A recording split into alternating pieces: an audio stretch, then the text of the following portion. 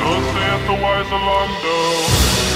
When shadows descend upon the lands, our divine Lord will walk alongside us as equals. So saith the great Orlando. The word shall wander the earth, and such a pestilence will follow in his wake that all that know of his passing shall be struck down by the plague. Welcome back to Mages and Murder Dads, the best show dedicated to the games beyond Baldur's Gate. This is episode 56 of We're Playing Torment, Tides of Numenera. I'm Cameron. And I'm Danny, and I play Balthazar. I was trying to mix up the cadence there at the top for this episode. Yeah, this was a little, I don't know, the way you were reading it is how I felt playing this game yesterday. In that the pacing was off? No, in that I just wanted to get it over with. Ooh, yeah, same. I mean, we'll talk about that in a little bit. It's been a minute since we've recorded one of these episodes. Yeah, we were briefly interrupted by the holiday of Giving Tribute, the first inaugural Giving Tribute holiday under the new regime. This is an episode, it just took us a while. We were interrupted by the holiday. Every time that it gets around the holiday season, it messes up our schedule. Yeah, you can look back. Look back at every video. Yeah, we're just watch the whole series over again. Pause this video. Just start Mages and Murder Dads episode 1, and then start 56 hours later, you'll be back here and you'll know. And you'll know. But yeah, so in this episode, you know, the last couple episodes have been kind of story-based. I'm going to make you go through the work of explaining the story in just a second. But now we're just doing some side quests. This is similar to, you know, Baldur's Gate 2 or... we're in prime Chapter 2 territory. 100%. And honestly, this is just not that long of a game, period. And so it's important to take an episode every now and again, even though we're behind schedule. But it's important to take an episode every now and again just to kind of feel out the space, because there's interesting stuff that happened. And we actually did some different... Because I told you, I said, hey, side quest episode, just go do some. I'm not going to tell you what I'm doing. And we actually did some different content, I think. I did none of the things in your good document that I'm reading. Oh, that's it. Yeah, I didn't do any of the ones that I saw you typing earlier either. So yeah, that's good. So we'll have some stuff to talk about. But yeah, so what's the story so far? Story so far. We are the last cast-off. The last cast-off is the vestige of this being called the Changing God. We are literally the last cast-off, a husk that the Changing God has cast off. There are multiple iterations of various cast-offs, all manifestations of previous existences of this Changing God. We drop 50 miles from the sky into the earth, and we wreck into our own mind palace, and we awake having utterly wrecked a resonance chamber, and we want to fix it. And we have been told that the only person that could possibly point us in the right direction as far as fixing this thing is another cast-off named, and I'm going to double check the name, Matkina. What's the name? Matkina, yeah. Matkina. Yeah. And I think that the last episode ended / this episode begins with us encountering Matkina and kind of helping her out so that we can get to the next step. Yeah, she wants us to go into, I forget what they're called, but it's basically the things from Planescape Torment. It's basically Observer. You know what? It's kind of like Observer. So please watch that Let's Play. Please watch all 15 hours of that. Get right in there. But yeah, so... we were at the end of last episode. We were going to talk about Matkina, but we were right at the end of the general time limit of what we do for these episodes. And so you said, "Hey, let's just save that for next time." So, yeah, because it's a bundle of words. It's a lot goes on there. There is a lot of stuff. weirdly enough, in between the last episode and this episode, I accidentally deleted my footage of me seeing it, so I kind of have to play it by ear. Maybe you remember a little bit better than me, but basically the idea is that she has stored her memory of an important event in, it's like a mesosphere or something. Okay, so it's not her memory. Okay, you lay it down then. So Matt Kina, when you first meet her, is in some form of mental distress, and she ends up telling you, yeah, there are giant holes in my memory. And the person responsible is another cast-off. And I think the cast-off's name was something like Tez or Tess, right? It's Tash. Tash, there we go. Yeah, I have that right So anyway, Tash, she claims, is responsible for these missing memories. And she says, well, I have here this particular contraption where you can go back into Tash's memory, and what I need is the knowledge of where this particular magical woodwind instrument is. This is not made up. Mm-hmm. She needs to know where this magical woodwind instrument is. It's like, and it's got a particular name to it. And the only way is by going in this device. She can't go into it because every time she attempts to like jack in to this contraption, it's all static and she's disturbed. So she asks us to do it and we say, sure. And when we get zapped in, we are in Tess's body. But one thing she does warn us before we like get zapped in is she says, hey, don't change anything, because apparently this isn't just a memory. There's some temporal aspect to it. Like you can cause some weird time paradox with other people who are interrelated with the memory, or and that's like one thing, one possibility, or maybe she says that because you break the memory if you like do different things inside it. Unclear to me. No, yeah, so it's called, sorry, I was looking at my notes. It's called a Mirrorcaster. Mirrorcaster. And no, you're right. There is some weird timey kind of stuff. Like you're not just reliving a memory, you are somehow transporting back in time, because I know when I completed it, I did things that were not quote unquote historically true. Because she repeatedly warns you, hey, don't intervene. You know, like just do some reportage. And I intervened a bunch of times, and when I'm done with this whole thing, which I'm sure you'll walk through in just a second, but when I'm done with the whole thing and come out of it, she says, hey, I'm pretty sure that you've changed some stuff. So that was important. Yeah, it was the same with me. I did my best at the beginning of this, which, P.S., right? This is an aside. I am taking us to a place here.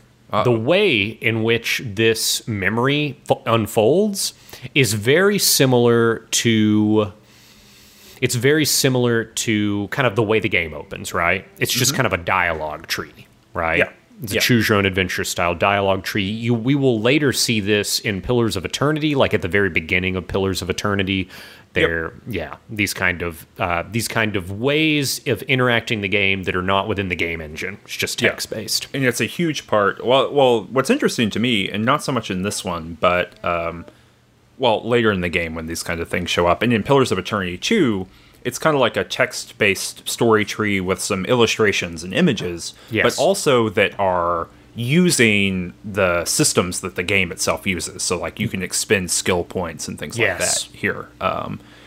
Effort and all that kind of stuff that we were talking about a couple episodes ago, about the way that this is different from, say, D&D. So, but yeah, anyway, I think I know what you're going to say, but... I think... combat would be better in this system.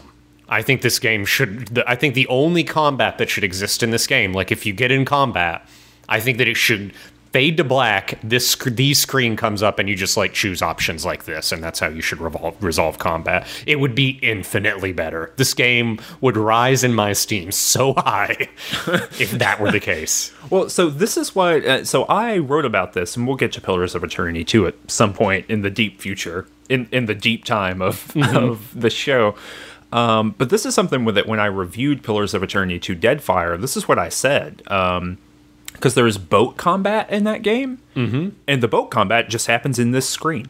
Okay. Like legitimately, there is a turn system, and you're choosing, when do you want to make your boat go faster to maybe ram their ship, or when do you want to fire your cannons, or when do you want to do this stuff, and it's kind of making stat bars go up and down. This is how much energy your boat has right now. This is how much shot food, all kinds of stuff like that. And also a little bit resonant of sunless seas too, right? 100%. Yeah. But in Pillars of Eternity 2, it's just in this type of screen. There's not even like an isometric view. Gotcha. And I thought that was excellent. Like I thought, I think I might have written in that review that I did for Waypoint. I think I might have said, hey, it'd be better if all the combat happened that way. Yeah. So I'm 1,000,000% on board with you. I wish that whatever this kind of next wave of these games are, I hope they lean into that more. Yeah, But because they definitely won't, but I wish they that was one of the reasons why I was so frustrated with this game as I was playing yesterday, is like I just stumbled into a few combat type encounters and it is so molasses slow. And I think what these turn-based games in particular, I don't think Pillars of Eternity is not turn-based, correct? No, it is It's pause it's pause and play, yeah. But boy, I think people forget that the only reason why like D&D turn-based combat is fun is tolerable is because you can like riff with your friends while it's happening. Yeah. This version of that, like taking that exact same system and just unfolding it in front of a computer is like watching paint dry. It is so bad. Well, what's interesting to me, right, is that, yes, you're 100% right. Like, riffing with your friends about it is good because there are multiple agents on a board at any given time, right? There are the other players, your friends, who are cooperating with you, so you can say, like, hey, if you do this next turn, I can do this, blah, blah, blah. But they won't necessarily do that. 100%. They could not do that, and that's kind of, yeah. Yeah, or you can role play, right? And you can just be like, I'm doing this that doesn't make a whole lot of sense tactically, but if I do this and you do this other thing, then maybe that will make for like a really epic and cool moment in the game, right? There's a way that the combat in a tabletop game, of any type of tabletop game, can... it can be like the crunch fest that sucks real bad, or it can be like a really cool opportunity for doing things that you're not going to normally do in like a story game. That's Sure. like combat at its best, I think, right?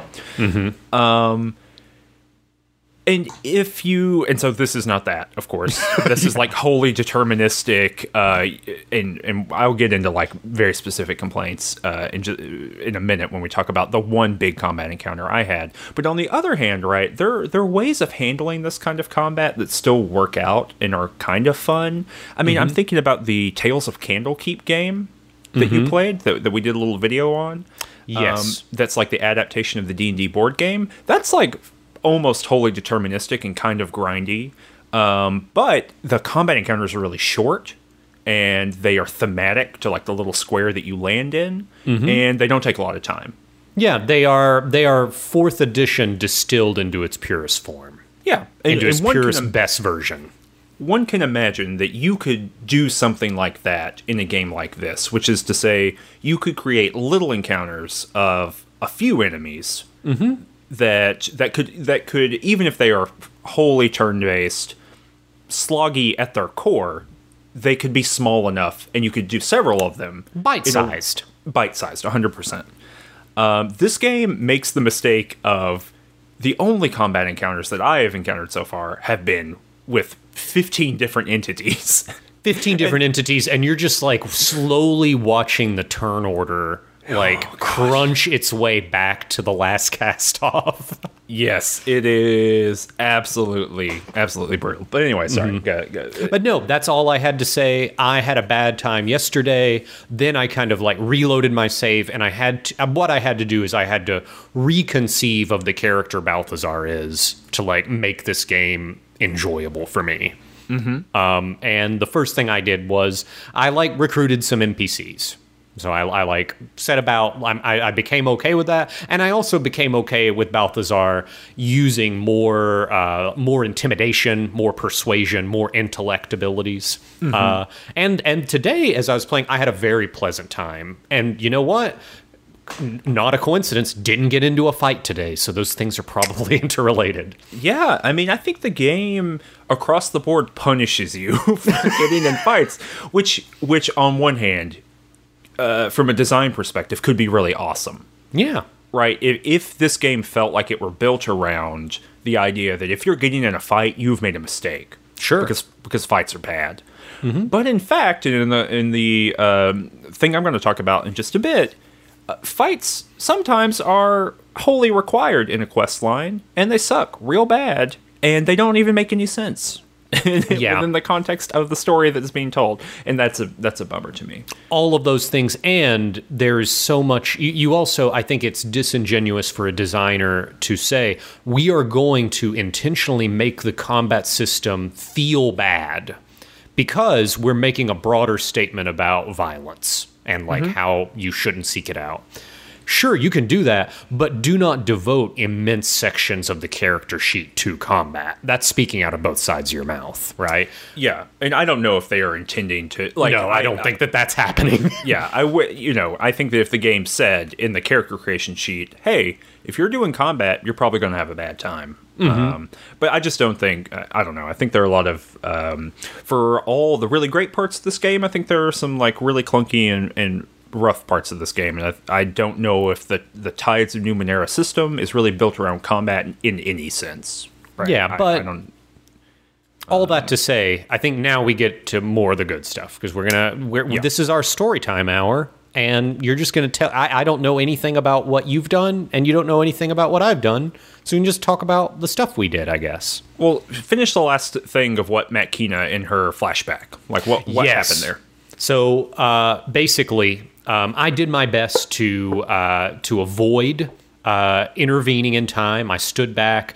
The story that happened is there is this cremation that is occurring, and we meet with this figure that Matt Kina knows, what appears to be a village elder. The town had been basically being threatened by this force called the Sand Knights. Matt Kina was there to say, hey, you guys need to evacuate this village because bad stuff's going to happen. And she was desperately trying to get me to intervene. And eventually I did try to persuade this village elder to leave.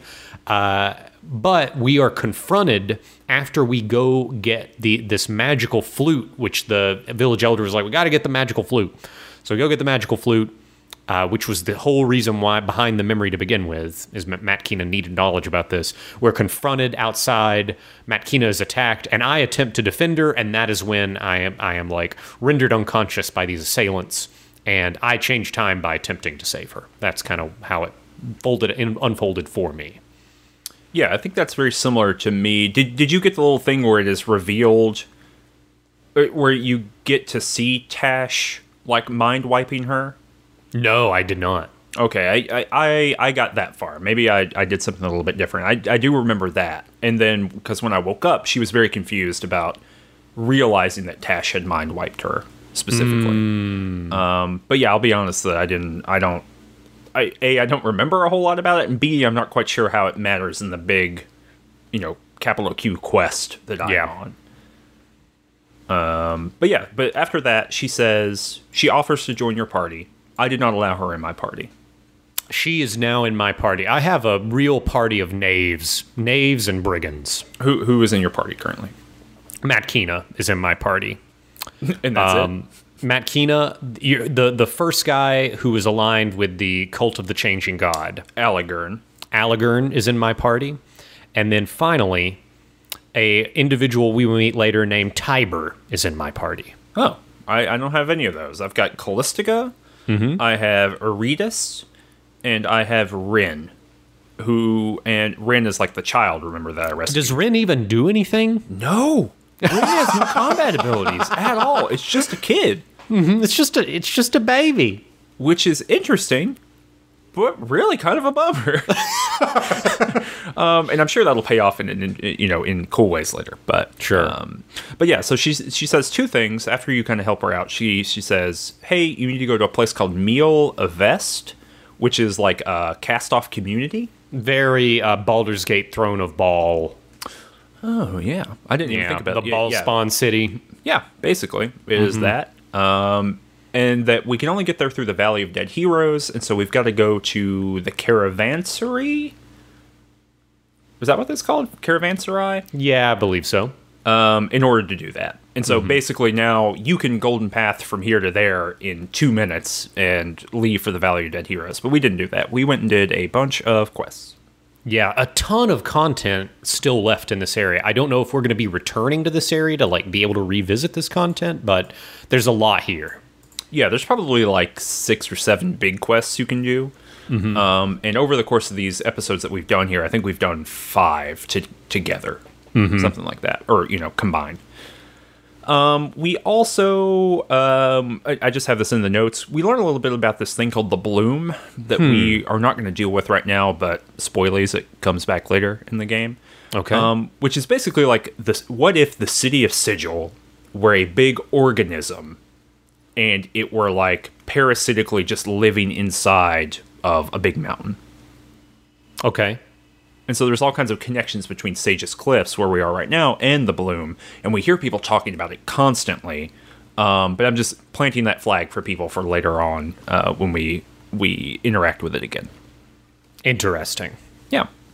So it looks like, I see a big bold thing here. Yeah, I bolded my stuff. Okay. 'Cause it's important, because it's about me. Okay. Mm-hmm. Well, what'd you do? Yeah, so there is, at the very entrance of Circus Minor, which is this first area in Sage's Cliffs, there is a being contained within this magical-looking field. And I am told by the 2 explorers, who even in my quest log they are not named, so I'm not gonna remember my name if my quest log can't. And this thing is called the Nictemeron. Yeah, Nictemeron. Nictemeron. Yeah, something like that. And basically, these 2 explorers were like testing a trap for some other creature. And the Nictemeron like stumbled upon them, and they cobbled together like this big burly warrior, like clonked it on the head and knocked it out. And then they were able to like rig together their trap in order to contain it. And they said, yeah, we're just here to make a few bucks to like show it off. They're literally it's kind of like a circus animal at this point. They're charging people to like go and look at it. And they said, but in a little while we're gonna release it because we're explorers. We're not in the zoo game or what have you. So we are going to release it far away from here when we're finished. And I said, hey, can I talk to it? And I was like able to pay the guys some money, and I went and talked to it. And this is a giant squid, like bulbous, half machine, half organic creature that is floating in the air, kind of like a beholder and a giant squid mixed together. At the end of every tentacle are just sharp metallic like probe syringes, etc. And it talks in this very monotone, like, query, do humans enjoy freedom? And I said, yeah, more or less. And query, why is it that humans enjoy freedom? And I said, well, we like exploring our opportunities. Query, why do humans want immortality? And I said, well, generally we're afraid of death. And it says, query. Okay, so ultimately it's like, okay, processing complete. Query, will you save me? Additional information. You value freedom. You fear death. Will you save me? Dang, you got internet master stroked. Yeah, and I said, well, I guess so. I guess you have exactly. I've been master. It's like, well, excuse me, sir. And then I was like, no, you're right. I have to free you now. I'm obliged to free you. Yeah, logic. You have been owned by logic. I've been owned by logic. So it tells me that there's this guy named Belazar just over to the side, and it knows Belazar has been attempting to steal it away. And that I could repurpose or use Belazar's ploy to steal it away to give it its freedom, right? Okay. So I go talk to Belazar, and Belazar's like, hey, I really want to dissect that creature. But the only way I can dissect is I'd have to transport it out of that containment to this particular place where it can go be killed. And I say, well, okay, what's the device that you got there? And he's like, okay, we got to put this device on the cage, and then it'll get zapped out. So I went back to the Nictemeron, and I said, hey, I've got this device, and it kind of, information processing. Okay, what you'll need to do is place it in this way, twist the antenna 90 degrees, and it gives me all these instructions. And I do it, and it gets zapped away. It's zapped away, and the two explorers are, what the hell did you just do? And I said, I didn't do anything. The new Balthazar can lie. That's a rule I have now. Wow. I said, I didn't do anything. He's like, wait, so what you're saying is you were right over here looking at it. You're looking at it right there. And I saw you messing with the cage, and you're saying you didn't do anything. And I said, I didn't do anything. I didn't do anything, and you can't prove it. And they said, well, boy, howdy. Well, look, maybe you didn't do anything, but that thing's going to appear somewhere. And when it does, it's going to just kill everyone. Because I want to let you know that it the morning after we the night we imprisoned it, it told us a bunch of things. It asked to be freed, and we freed it, and then it tried to kill us the next morning. Mm-hmm. So they said, boy howdy, you messed up. Oh gosh. Now I talked to Belazar, and he's like, you totally didn't transport it where I wanted it to. And I said, no, I set it free. And he's like, do you know where it is? I said, no, I don't. Fast forward to...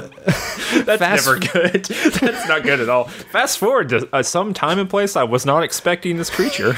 No, fast forward to the Fifth Eye Tavern, which you're about to visit. Oh, gosh. You can now talk about the Fifth Eye Tavern, and I will interject when it's appropriate. Okay, so the Fifth Eye Tavern is in the Sage's Cliffs area. It's like around over where all those houses were falling last episode, where the Shrika were digging tunnels and whatnot. And it's like a giant water cistern. And you go in there, and there's like warped graphics and all kinds of stuff. It's weird looking in there. And the pitch here is that this is a bar for psychics. Mm-hmm. This is what they're up to. And they like to go here because the big water cistern that's around them prevents psychic energies from getting in. So it's like the only place where they can go and not have to deal with brain stuff, I guess. Mm-hmm. I don't really know. But you go in there, and there's this person walking around named Clarion. And Clarion is just like, hey, listen, I'm here. Have you heard the good news? I'm here to recruit people to the Endless Battle. The Endless Battle? It's called the Endless Battle. So you know it's got to be good. You know it's something you definitely want to commit time to. It'll definitely be over one day. Oh, yeah, definitely. That sounds like a good time investment. Yeah, 100%. So this is already, like, okay. But Clarion is there trying to recruit this group of psychics. It's like a psychic XCOM team, basically. There's like the smart one and the tactician and the gunner and then the scout and then kind of a different kind of scout. And so I'm going to talk about all of those in just a second. But anyway, that's like what's going on in the Fifth Eye Tavern. Is that Clarion's here trying to get them to join this Endless Battle. And the Endless Battle is just Numenera's version of the Blood War. It's the exact same thing. Is it really? Yeah, 100%. Except the difference is that it is an endless battle that was initially sparked off between the Changing God and the first Cast-Off. And the first Cast-Off, that's the person who split initially from the Changing God. If you are the last Cast-Off, and there are, someone in this episode when I was playing said there could be millions of Cast-Offs in between. Mm-hmm. So this is kind of like, an ancient battle going on. And so this is partially the Endless Battle is the stuff you were talking about, the Sand Knights before. Mm-hmm. They're like an important part of the Endless Battle. So they're like one of the militaries. Anyway, none of that actually matters because this is just like a big clockwork quest in order to recruit all these people to the fight, if you want to, I guess, if you think it's important to do so. And so there are 5 people, like I was talking about before. So number one, there's the Barkeep, and he is one of the members of this psychic tactical team, Psychic XCOM. Mm-hmm. His name is Feriok. He's the Barkeep, and he is blind. Mm-hmm. And by that, they mean that he once had psychic powers, and he got blinded. So he doesn't have them anymore. I talked to him because I perused the drink menu, and one of the psychics belittled his abilities, so that must have been what they were referring to. Exactly, yeah. They kind of give him... He's got a good humor about it, but they kind of give him heck, because he can't do what he used to do anymore. There is Leto. Oh, can I interject, by the way? This is where the thing happens. You absolutely can. So Feriok is selling this stuff, right? Psychics love drinking this water in the cistern, but it's all of differing quality and strength, right? Yeah, so he's got like 10 different drinks or something. And three of them are the risky drinks, right? And I say, what are the risky drinks? He's like, oh, there's the black ooze, there's the pink stuff, and there's the acid. And I said, well, give me some of that pink stuff. And I drink it, and basically the text box is, death swiftly comes for you. Yeah, it murders you. It murders the hell out of you. So I appear back in what is called, I guess, the labyrinth. Yeah, Your the mind palace. And who is waiting for me other than the Nicteramon? Nectimeron. It's floating around, and it's ghostly, and I go up and talk to it, and I say, hey, what's going on? And it says, yeah, I don't know how I got here. And I say, well, you're the Nictimeron, right? And it kind of looks at itself, and it says, well, processing, technically no, because in order to be a Nictimeron, I must be a physical thing, and I am ephemeral now, so I guess I am not what I used to be. Wow. So I don't know what I am anymore. And I say, well, how do you feel about this? And it says, I haven't really processed that yet. Some confusion, some anger maybe, fear, somewhere along those lines. Oh, that's rough. And it reaches out and it touches me with one of its newtly ethereal appendages, and it gives me a permanent ability that says whenever anyone attacks me with a melee attack, it will inflict a random fettle on that assailant. Cool. Whenever they hit you or whenever they attack you? Whenever they attack me. Oh, that's good.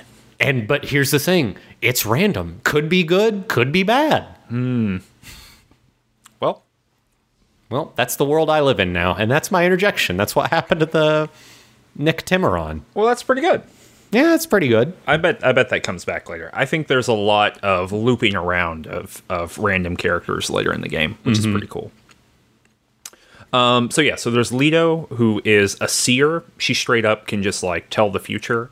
And what's worse is that she can see all the different time streams. And so sometimes she's unclear about where she is in a time stream, or if something has happened yet or something might happen.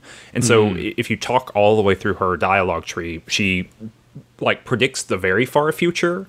Sometimes she predicts or she says things that have already happened. It's pretty cool. Good writing here in the Fifth Eye Tavern. There's Thiboros or Thefobos. I think I wrote his name down wrong. And he's like the brains of the team. So the Feriok doesn't have like a little quest associated with him. Leto doesn't really have a little quest associated with him. Thiboros has a thing called the Words of Qra, Qra, in his head. Okay. And you're like, well, excuse me, Phobos, what are the Words of Qra? And he says, okay, well, once there was this group of people who discovered a weaponized meme called the Words of Qra. And just any civilization that learns them, it kills them all. It's the exhibit. Hey, I know you like blank, but have you considered blank in your blank? Yes. And it's just that, but it's so powerful. It's a weapon. It's brutal. And so he says, so it's killed multiple civilizations. One civilization realized what was happening and they tried to turn it off, but it gets out in the world. So eventually, even if you kill everyone who knows it, it'll start appearing in front of you. Like the wind will be blowing and the words will appear in the sand. It's like that level of like a word virus. And so he said, so what I did is I went and talked to the last remaining people who knew him, and then I trapped it in my own head, in his own mind palace. Ooh. Yeah, he says that they're in there, and I can feel them worming around. It's bad. And I say, because I have 22 intelligence, I said, hey, buddy, why don't you jam those words in my mind palace? And he said, I don't know, can you handle it? And I made a little persuasion check. And he was like, gosh, you can handle it. Okay, here they are. And he jammed them in my head. And then he had his friend Ziobi, who I'll talk about in a second, but he had her basically melt part of his brain where the words were, so now I have them. Now, have you visited your labyrinth since the words of Craw appeared there? Yeah, they're like in there. They're like in their own little. Are they just graffiti floating in the air? No, they're in their own like little quest zone, and I did not go there. Oh, okay. I'm hoping, this is just speculative, but this seems like the kind of game where at some point I'll be able to put those words in someone else's brain. Or that could be a combat ability. You just get an ability where you like zap people with the words of Craw. No, I haven't gotten anything yet, so I don't know. So that was like the thing I did for him, and that's kind of his like loyalty quest, for lack of a better word. Then there's Ziobi, who is like the assault person. She's like she can manifest people and things, and her quest is for you to tell her who in the bar she has made up. Like, there is someone in this bar that is fake. real. Yeah, and she is doing, projecting them. And I legit just guessed, like, straight up, there's a list of people, of all the people I've talked to in the bar, and I just clicked one at random, and I got it right. Nice. And it was Feriok. And the barkeep, and the story that we get is that Feriok... So, what the psychic XCOM people were fighting are these thing called the adversaries, who were like beings from beyond time and space, who enter into our reality, or the reality of the characters in this game, and they basically plant themselves and try to drag themselves through from some other universe into our universe, and it's incredibly destructive, and they're so alien and strange that we don't even know, or Ziobi and their group, they don't even know if it's like an act of war, right? But it is violent, and it kills lots of people. It kills thousands of people when it happens. And so they are having this like 8-dimensional chess game of psychic manipulation to close portals off between the worlds. So these things are basically aberrations from the far realm in a D&D-ism, right? Yes, or they're, they're like Lovecraftian beings, basically, somewhere in the middle there. And so Feriok was there. I think they call him like a lantern or something. But what he was basically an anglerfish in this aether between worlds. And so the idea is he like would create this little light that the adversaries would latch onto, but he would be able to see them. And so he could lure them back, and so they could attack them. So there's kind of this double thing of like he has to make himself very vulnerable and seeable to the adversaries, but they could see him and they would attack him, and then they could corner those adversaries. So what happened is eventually, after this occurs several times, one manifests itself through Feriok and burns him out. So just consumes him in totality.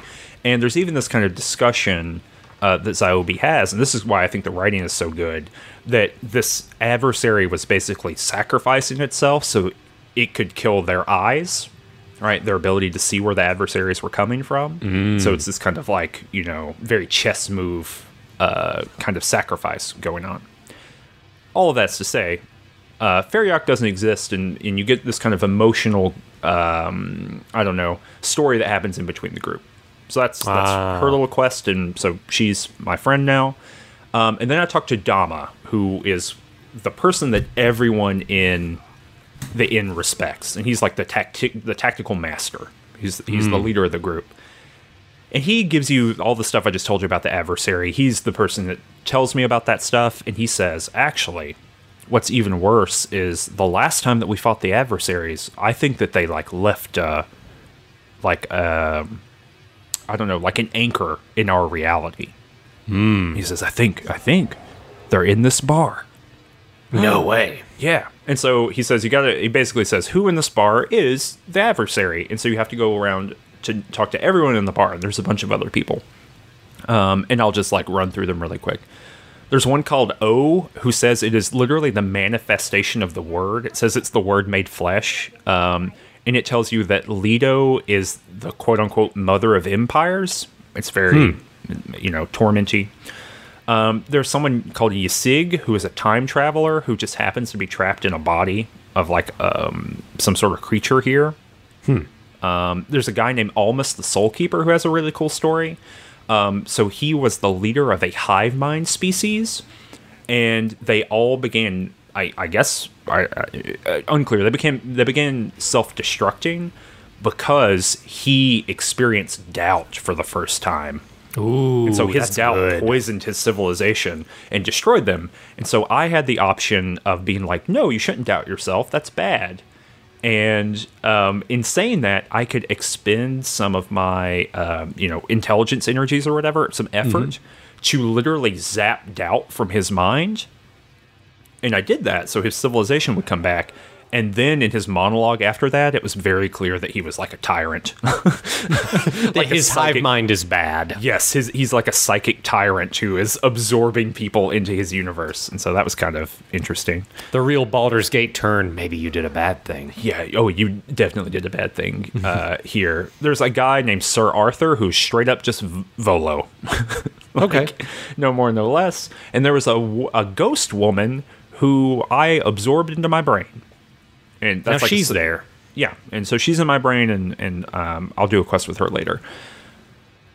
Through a lot of experimentation, none of these people are the adversary. I went back and reported to Dama every time. None of these people are the adversary. So I basically just did everything I could in this room. Eventually, I get to the same drinks that you were drinking from Fairy Okay. The black drink like warps time and space, and there I could see something called Malaise, yeah. That's like standing behind Dama. And so I go through this long list of all the people in the bar, and Dama says for each one of them, he's like, nope, that's weird. There's a time traveler, but that's not the person I'm looking for. Oh, that's weird that Volo is here. That's not who I'm looking for. Goes through all these different things. And then you're like, well, what about Malaise? And he's like, there's nothing named Malaise here. And I was like, he's standing right there. And he's like, there's no one standing right there. And so they like become they're paranormal XCOM people, and they start saying like, hey, will you bend light here for a little bit with me and blah, blah, blah, all this stuff. So they eventually see Malaise and are like, all right, we've got to get in a big fight. Okay. Time to get in a big fight. We got to do it. And I'm thinking, okay, this is like a psychic creature. There'll be some skill checks here probably, but this will not be a legit fight. So I just click on through. Lo and behold, it is a legit, complete, normal fight. There are like 12 different copies of Malaise, and then 5 external party members, and then the 4 members of my party. So this is like a 20-actor fight. Oh, going on. Lord. In a relatively small bar. No, we are in a psychic space. Oh, you go into a psychic realm? Yeah, and so it is terrible. I die, or all of the psychics get killed, and I'm going to die in the first time I attempt it. So I was like, okay, I'll just reload an autosave. There's no autosave. Oh, no. So I have to do all of that again. Oh, And it takes 20 minutes. It's awful. It's truly the worst. I wrote, literally in my notes, I wrote, no! So anyway, we do it. In the second time I do it, the last cast-off gets killed. And when I wake back up, I go to my mind palace. I come out of my mind palace. I wake up. And the psychics say, when you went down, Dama heroically sacrificed himself. And he destroyed the adversary, but he is also dead. Damn. So, yeah, I've kind of like killed their ability to kill the adversaries. And so, Theoboros he has like nothing left to do in his life. And I think Leto has nothing left to do. So Clarion recruits them to the endless battle and they go off. But yeah, basically, like, I have split. There was You've split up the dream team. There were the Avengers, and basically there was like the Avengers and then like some guy trying to recruit people for the Blood War. Yeah. And the Avengers are like, we're not going to join the Blood War. We've got like avenging to do. Yeah. And then you killed Captain You America. basically killed Captain America. Yeah. And then like Tony Stark and Thor are like, well, I guess we'll just go join the eternal battle. Yeah, but also it like doesn't bode well since those adversaries are still kicking around. Oh no, Thanos is going to win now. Yeah, 100%. So it's bad. it's a great designed quest in a general sense. And failure like feels like a real failure. You know what I mean? Like it's like, oh shit. But failure at least progresses the story instead of just being a brick wall of like, well, you don't get to see this content if you don't win this fight. 100%. So that's like the big thing that I did. That probably took a whole hour of my time through both playthroughs. So, but you did some other stuff. Yeah, that was a good one. I don't know if any of mine are as long as that. I think that's one of the better quests in all of these games. So you saw the guy getting executed out front, right? Yes. In Circus Minor? Yes, I did. So did you ever, inquire as to what was going on there? No. Okay, so basically there's a guy being strangled by what looks to be a huge umbilical cord, and there's, a brown, sandy-looking, ethereal figure slowly choking him with the umbilical cord. And I talked to the town crier, and the town crier's like, yeah, that guy's named Riss. He was selling state secrets, so he was sentenced to death. So that's what we're doing. I was like, well, how on earth are you, what form of execution is this? He's like, it's easy. You give someone a hallucinogenic that causes their greatest nightmare to appear before them. And then, as they're screaming about what they're seeing, we use magic to manifest that thing in real life.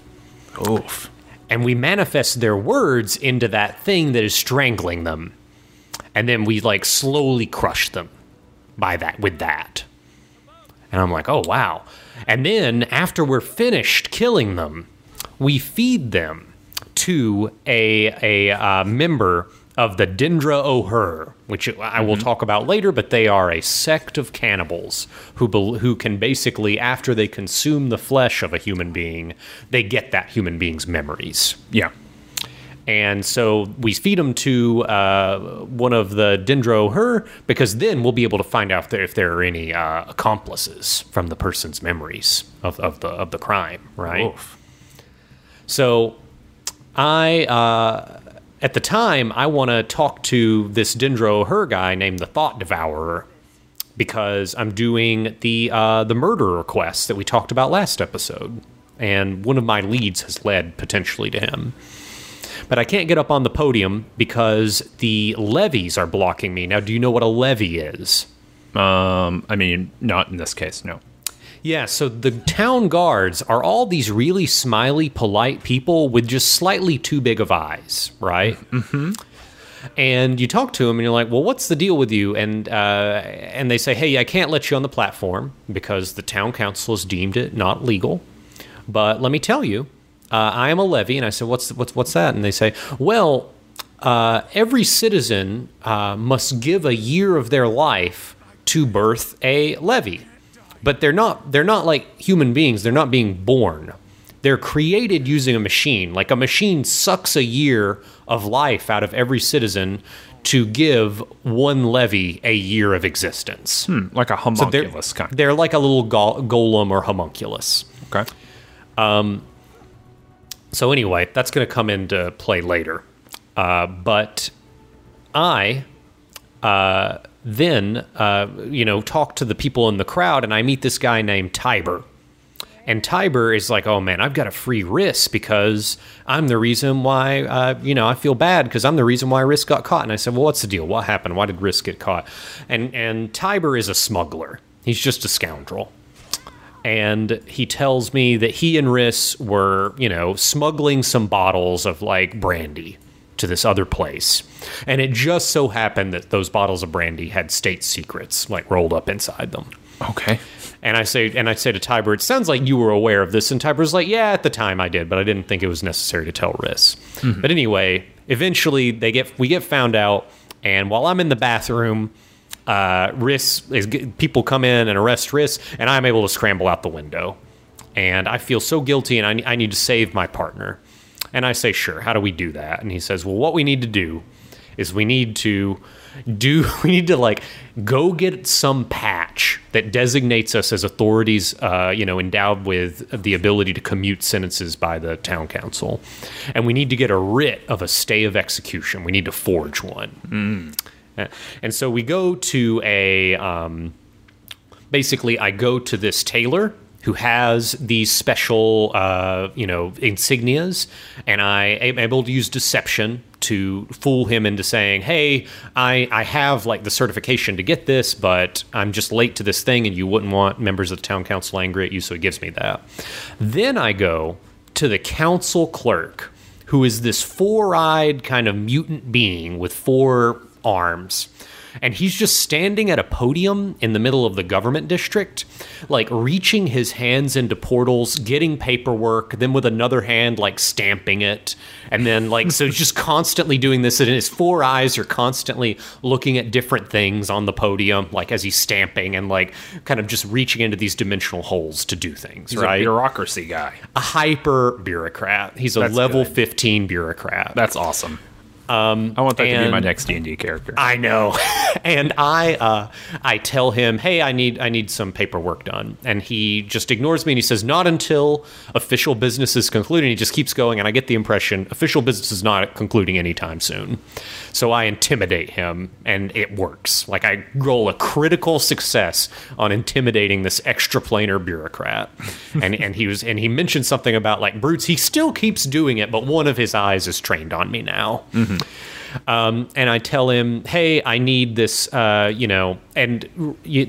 told me that there was an old stay of execution floating around that was never filed because the criminal died before the stay of execution could be, like, was murdered in prison or escaped and was murdered afterwards, something along those lines. And so Tiber says, oh, if we just get that, I can forge it so it has Rissa's name on it instead. So I am able to persuade the council clerk to give me the old stay of execution, and then literally Tiber like takes it and puts it on my back and says, hey, hold still. And there are several options of text I can tell Tiber in that moment. One of them, it's like ranges from, one of them is, are we seriously doing this right now? But the one I settle on is, you magnificent bastard. So he forges it in front of the town clerk, just on the back of my thing, and Tiber's like, yeah, looks like it's all in order. And you're able to now like just talk to the council clerk. And I was like, hey, you must see a lot of paperwork. Have you heard of any like fun stories? And he just like will tell you fun stories. And I only like had him tell me two, but I'll tell you one because it was really good. I tell him, he says, yeah, so I just got this missive. There's a guy who died, and he's like 275 years old.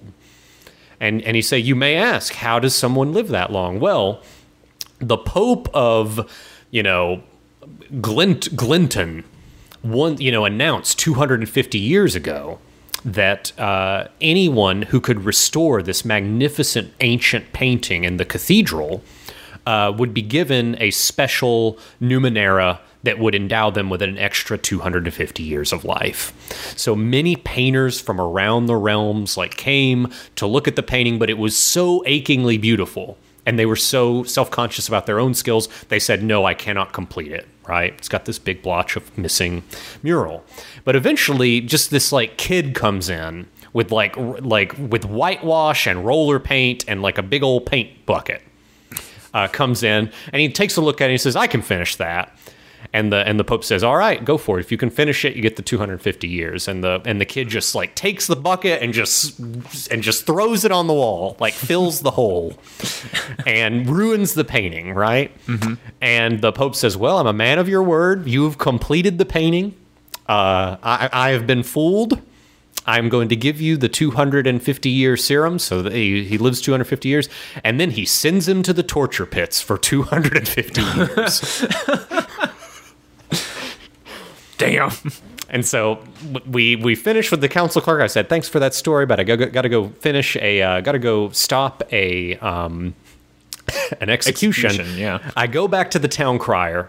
And I say, hey, I've got a stay of execution. And the town crier says, aren't you the guy that was just asking me about the method of execution earlier? How could you possibly have the authority to stay this execution? And then he looks up at this guy and he's like, you know what? The sun has mysteriously disappeared and my wife's waiting for me. I'm out of here. Sure. And just leaves. Afterwards, Risk then gets really angry at Tiber because Risk is like, the only reason you saved me is because you knew that the Thought Devourer was going to discover your role in this after I was dead. Well, yeah. Which, and Risk is like, I'm going to get vengeance on you, and like swears vengeance and leaves.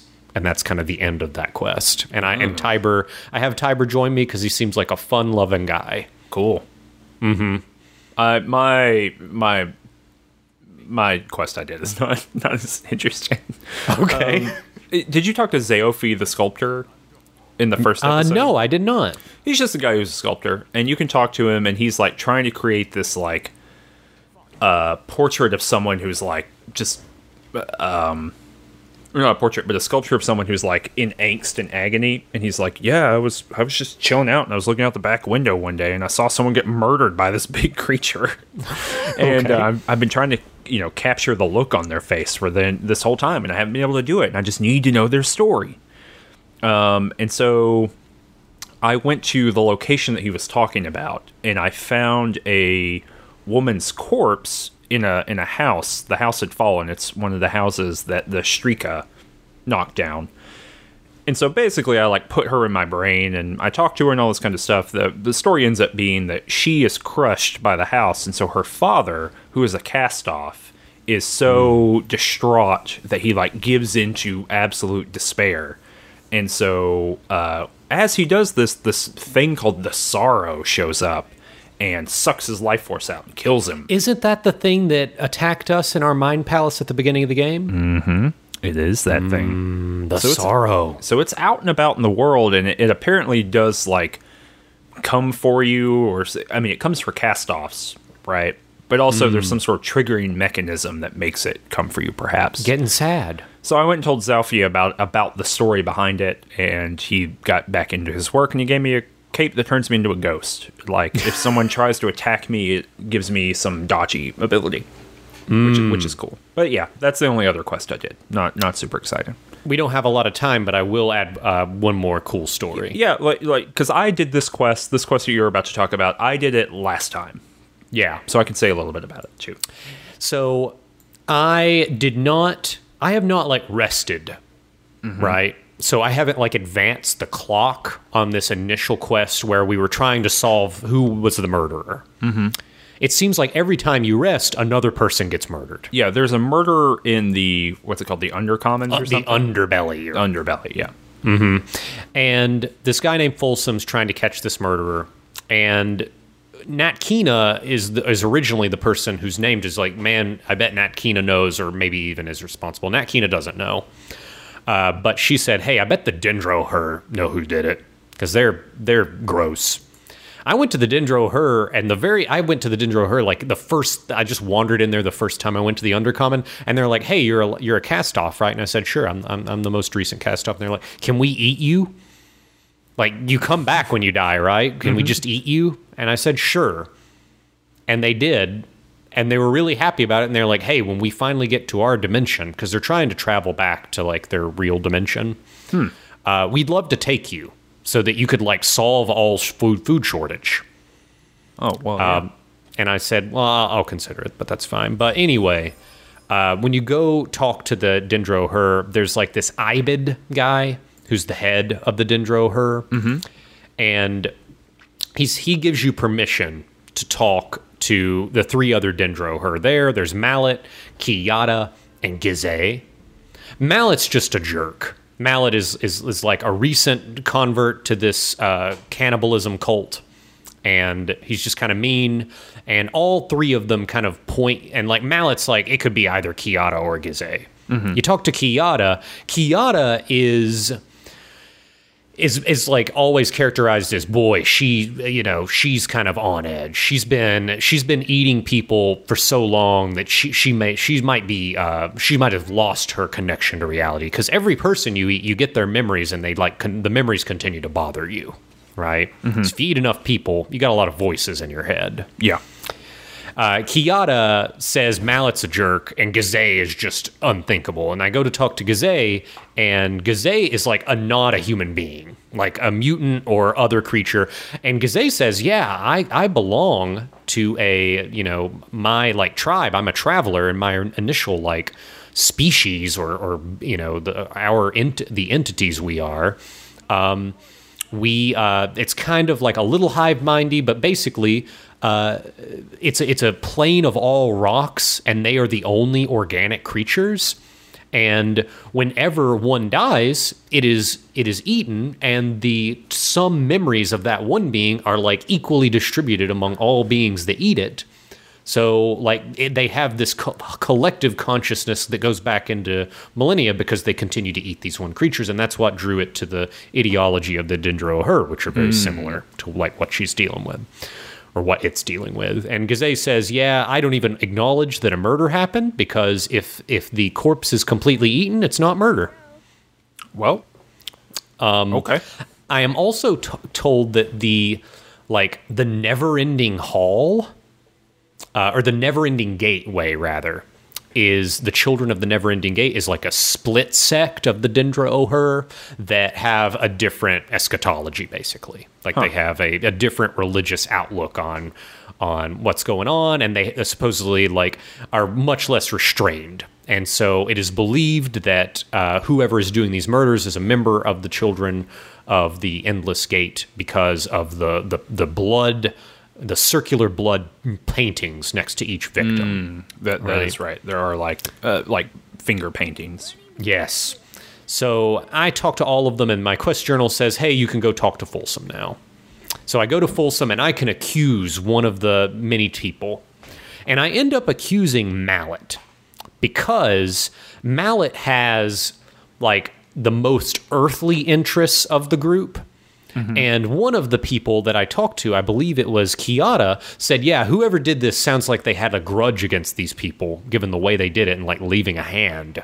Yeah. So I would look for people that, maybe had a grudge against these regular old underbelly dwellers. So I accused Mallet, and Folsom sends his two people out, and they come back after a little, after it fades to black and fades back in, and they're like, yeah, we hanged Mallet. We held a trial, and we just hanged him right there. And I was like, man, that is not what we discussed, Folsom. And he's like, yeah, that's just how we do it in the underbelly. Yeah, because Folsom's the mayor. Yeah, he is like a boss mafioso. Hog. He is boss hog of the underbelly.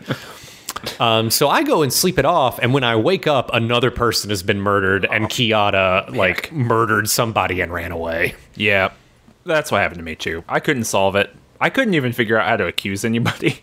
I thought that I don't know what I thought was going. I thought maybe in conversation that I was able to accuse them or something. And so I slept 3 times and it murdered people. And what's a real bummer is the first person who gets murdered is a very nice bird woman. And she's the last of her kind, and we caught fish together and ate it. Yeah, and the last person to get murdered is a merchant that actually sold interesting things. Yeah. Yeah, there's a game. Yeah, she sells a bunch of important Numenera. Yeah. Yep. I had Numenera installed in me called basically I have my weapon is now temporal. In that it harms people in a different time in their life and causes old wounds. Cool. Gosh. Yeah. That's good. Yeah, it is quite good. Do you have any other stories? I don't. I just did you figure out how to leave and go to the Valley of Dead Heroes? I have to imagine it's that sky ship So you go talk to this dude named Master Renio. And I have Aretas in my party, and I think I said last time I met Aretas at a crashed skyship that he said he had liberated.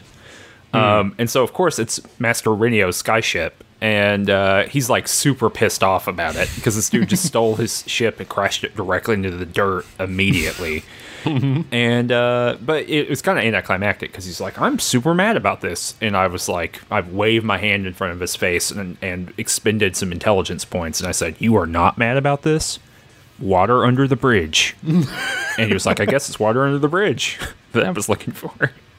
And so he offered to take me to the Valley of Dead Heroes whenever I want to go there. So that's sweet. Next on the docket. And I guess that's going to be where we pick up, right? Yep. If you want to see more Range Touch content, of course, hit that subscribe button over there. If you're listening to this in audio form, also hit that subscribe button on iTunes or Google Play or any of those kind of places. If you want to talk to other people in the Range Touch universe of things that they care about, you can come over to the Range Touch Discord. There's a link down in the description below. And, we just started today, when we recorded this, we just started a Magic the Gathering Arena tournament. Which is going to be very fun. Yeah. You can go to twitter.com/rangetouch in order to get updates on whatever we're doing. You can also check out the other podcasts the Range Touch community does, or Range Touch Network does, I should say. It's me and Michael Lutz. We read game studies, texts, and talk about them. It's called Game Studies Study Buddies. People like that show as much as they like this show.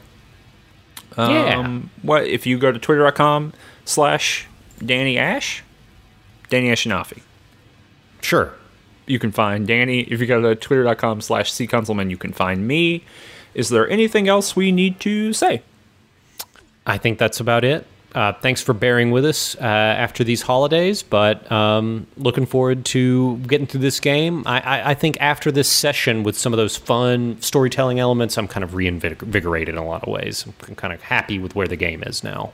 You can support the show on Patreon. Go down to the description below and click down there. If you want to hear some additional stuff, you can get the Game Study Buddy notes. You can get some newsletters that we write, and you can, of course, listen to our other podcast where Danny and I just talk about random things for a full hour.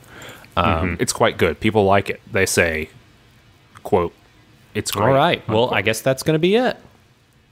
Okay.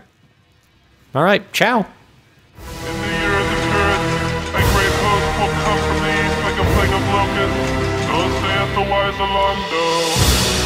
When shadows descend upon the lands, our divine Lord will walk alongside us as he was. So saith the great Alondo. The word